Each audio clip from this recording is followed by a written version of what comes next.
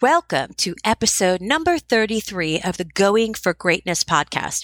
My guest today is the very definition of paying it forward. His name is Jay Feinberg. Jay is the founder of the Gift of Life Bone Marrow Registry, one of the largest in the world.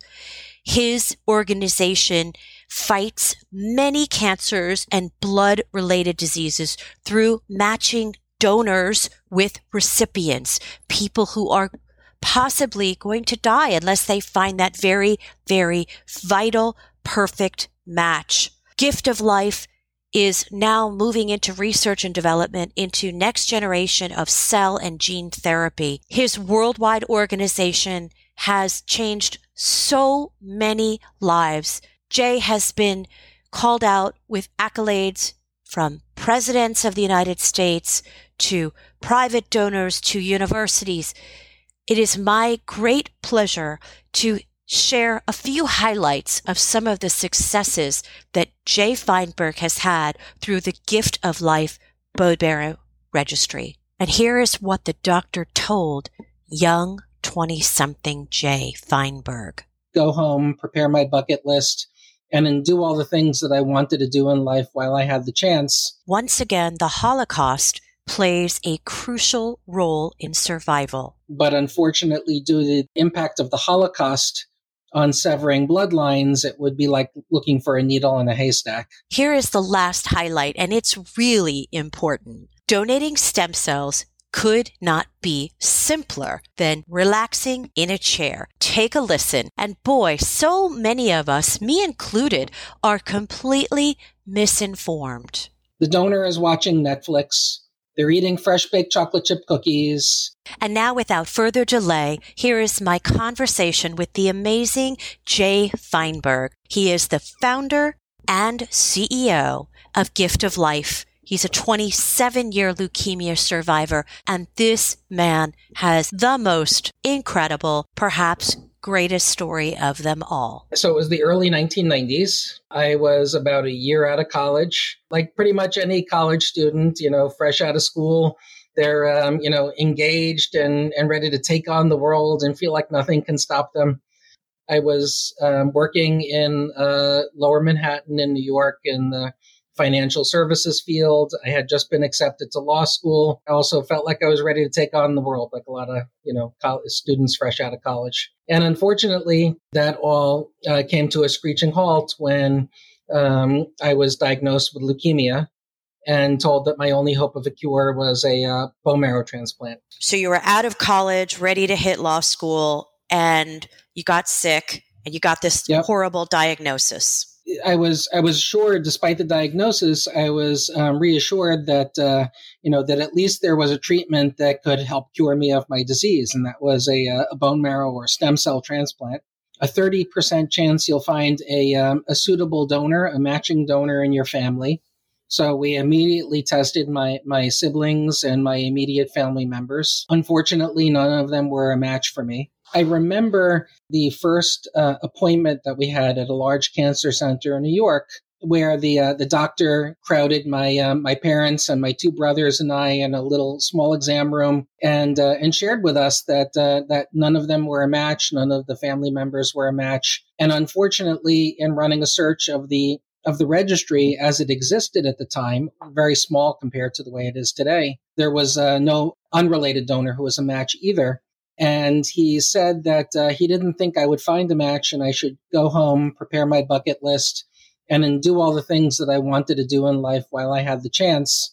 That the chemotherapy would keep the disease under control for some time, but ultimately it wasn't a cure and I would succumb of the leukemia. When I asked him why he didn't think I would find a match, he shared something that was a shock to me.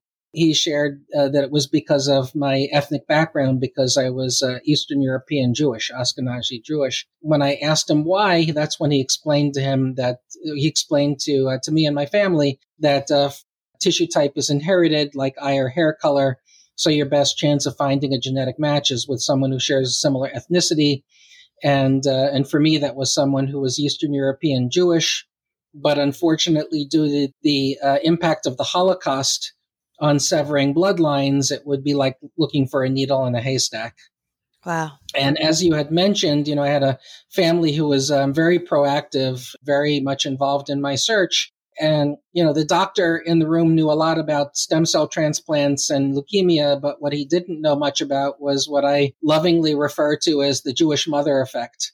And she was not willing to take no for an answer. And so we went home that evening to my parents' home, and around their dining room table decided to start Gift of Life, which at the time was called Friends of Jay. And we figured that if I couldn't find a match in the registry as it existed at that time, we were going to run donor drives and increase the size of the registry with the hope of finding a match, not only for me, but also for all of the other patients out there who were in similar circumstances. And that's really how it all began. It was very, very grassroots, no social media, no way to do this electronically through the web or the internet or anything like that. Big posters and flyers in the community and storefronts and things like that, and local human interest stories and things.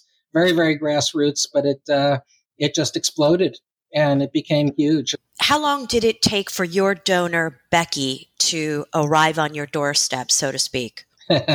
So it was about 4 years into my diagnosis, and the chemotherapy, the doctor was right, the chemotherapy stopped working and my disease started to accelerate. And I still had not found a perfect match yet. We decided to go with a donor who was a multiple mismatch. Wasn't ideal, far from ideal, but the best possible chance that I had, when a college student from Toronto named Benji reached out to us. And we had told him, we said, look, Benji, we've made a decision to go with a mismatch. You can go ahead and do a drive if you want to. Maybe it'll help someone else out there. And when we asked him how he heard about me and how he got involved, a friend of his in Toronto needed a transplant, and his donor came from a drive that was run for me. So he wanted to pay it forward.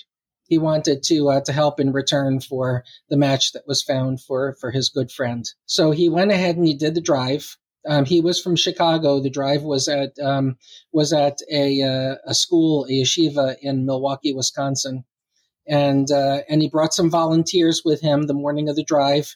One of them was a young lady who was filling in for her sister who was supposed to go, and they tested 130 people. And this young lady, her name is Becky, decided at the very end of the drive, she was handing out flyers and helping out. She decided to get tested. And she was the very last person tested at the very last drive that we ran. And she turned out to be my miracle match. Subsequently had a transplant. I have to unpack all of that. That is unbelievable. I know you've got a documentary coming out in 2024 called 1 in a Million, which is the story of your life and Becky saving you. Just really basically, what does it mean to test to see if you're a match? I read about cheek swab. How does that work? Is it a scary process for someone who might want to be a donor? Yeah. So first of all, obviously the test to join the registry is just a cheek swab. It used to be a blood sample, but for the past 20 years, we've been doing it through, DNA, molecular typing, which involves just a swab of your cheek. And the donation process has changed significantly too. And a lot of people don't realize that. There's a lot of perception issues, misunderstandings about what's involved in donating your stem cells to a patient who needs a transplant. A lot of people get their information these days from social media or from TV shows that they watch, or movies that they see in the theaters. And some of them, involve transplants and portray them as very scary procedures where they have to break your bones to take out the marrow or stick a big needle in your spine or something horrific like that. And it couldn't be any further from the truth. Tell me, what is the reality of gathering? These days, donors, we take the stem cells from their blood. So it's very much like donating platelets in a blood center, if you've ever seen anybody doing that. So if you can picture it, you're in a big leather recliner chair. You have a machine next to you that's a centrifuge, basically, spinning blood very quickly. You've got a needle in each arm, and the blood is taken out of one arm, run through the centrifuge. We take the white blood cells, the stem cells from the blood that's processed, and the rest goes back in the other arm. But while this is all happening, the donor is watching Netflix. They're eating fresh baked chocolate chip cookies. They can play video games. They can have their computer in front of them. For a couple of hours, they're just sitting in the recliner chair, just being entertained until the procedure is over, and they go home. And they go about their normal lives. They go back to school. They go back to work. And that's the process that's involved in saving a life. It's very different than what you see, the way that Hollywood portrays it. Let's put it that way. I cannot believe how simple it is. I mean, it's essentially giving blood. That's what it is. Yeah. Is there any issue with respect to privacy since you're gathering people's DNA? Yeah. So like any other tissue bank or organ procurement organization, we follow very, very strict privacy and confidentiality practices. First and foremost, donors are identified by a unique identification number, not by name. Second, donor information is secured through encrypted databases that are locked down. Only staff who have a need to know involved in our donor center, the case managers who are working with the donor, and nobody else. And the only way that a donor and recipient can actually even get to know each other would be a year after the transplant if both the donor and the recipient sign a consent form to mutually agree to exchange their identifications with each other, their personal identifiers with each other. In other words, if the donor and recipient each sign consent forms, they get to meet. But other than that, a person's information is very, very secure, very locked down, need to know only, encrypted, very, very private, and follows all of the regulatory requirements, both in the United States and in Canada. For example, it would start with a cheek swab, and then if a match is found, then you go on to the second and final part, which is the gathering of the stem cells. Exactly. So how do you go about finding donors? I read something about going to college campuses. Yes. And what's your source of finding donors? Transplant physicians tend to prefer requesting younger donors because the younger you are, the more stem cells your bone marrow produces. So we recruit very heavily naturally on college campuses where students are in their, are 18 to 21 years old and the ideal candidates for joining the registry. They're also ideal because, they're very social advocacy and social justice oriented for, a lot of students. And what we're doing is really trying to democratize healthcare, democratize cell therapy by providing an equal opportunity for a match to every patient in need. We have about 350 college students on about 120 campuses throughout North America who recruit donors for us, about 50,000 donors a year. We have other recruitment initiatives. For example, for the past almost 2 decades, we've been swabbing the students who go to Israel on Taglit Birthright Israel, thanks to Charles Bronfman, who opened the door back in 2004, 2005. It's a great experience. We're actually coming up within the next couple of days on our 100,000th birthright donor. Unbelievable. Share with me the statistics, if you will, about leukemia and curing blood cancer. How many people has Gift of Life helped so far? We have transplanted just under 5,000 patients out there who we've been able to find a match for and have received their life-saving transplants. It's an incredible thing to be a part of and to witness donors coming into our offices here every day to donate their stem cells. It's just very, very special. So if we were sitting here in 5 years and you and I were having this conversation again, Jay, what does Gift of Life look like for you? That's a tongue twister. Been thinking a lot about that and, ways that we can be proactive to help even more patients out there in need. Because although we've had a lot of success over the years, still many patients can't find their match. And for other patients who can find their match, not all of them, because they have very acute life-threatening diseases, sometimes they won't make it to the point where their match can donate the stem cells to save their lives. So we've thought a great deal about how we can contribute to the overarching goal of democratizing cell therapy to make it available for every patient in need, regardless of whether they have a match or not. And the opportunity that came up recently for us was to ask donors in our registry if they would be willing to donate their cells, the same cells that they donate for transplant, if they would be willing to donate those cells for research and development and clinical trials that would ultimately result in next generation cell and gene therapies to be able to treat a lot of these blood cancers, leukemia and lymphoma and all of these diseases that we treat, as well as solid tumors, including, lung cancer and other solid tumors out there that could benefit. Gift of Life have its own lab and cell therapy collection, advancement, research centers? Yeah, so we're really very much fully integrated here. We not only is our registry and our donor center, the people who do the case management, the nurse practitioners, the nurses, and the case managers are all located here, but so is our stem cell collection center. Where we collect the stem cells, and our cellular therapy laboratory, Gift of Life's Center for Cell and Gene Therapy, is on the first floor of our building, where we do conduct certain research projects, but we also have a clinical laboratory, and for testing that's involved with the cell collection procedure, and we also do cell isolation, cell processing. We're starting a biobank within the next 6 months or so to provide stem cell products, what we call off the shelf, for patients in need and for cell and gene therapy developers. So we really do a lot of this in-house, but we also work very closely with cell and gene therapy developers, biopharmaceutical firms who are developing these next generation therapies to help more patients in need.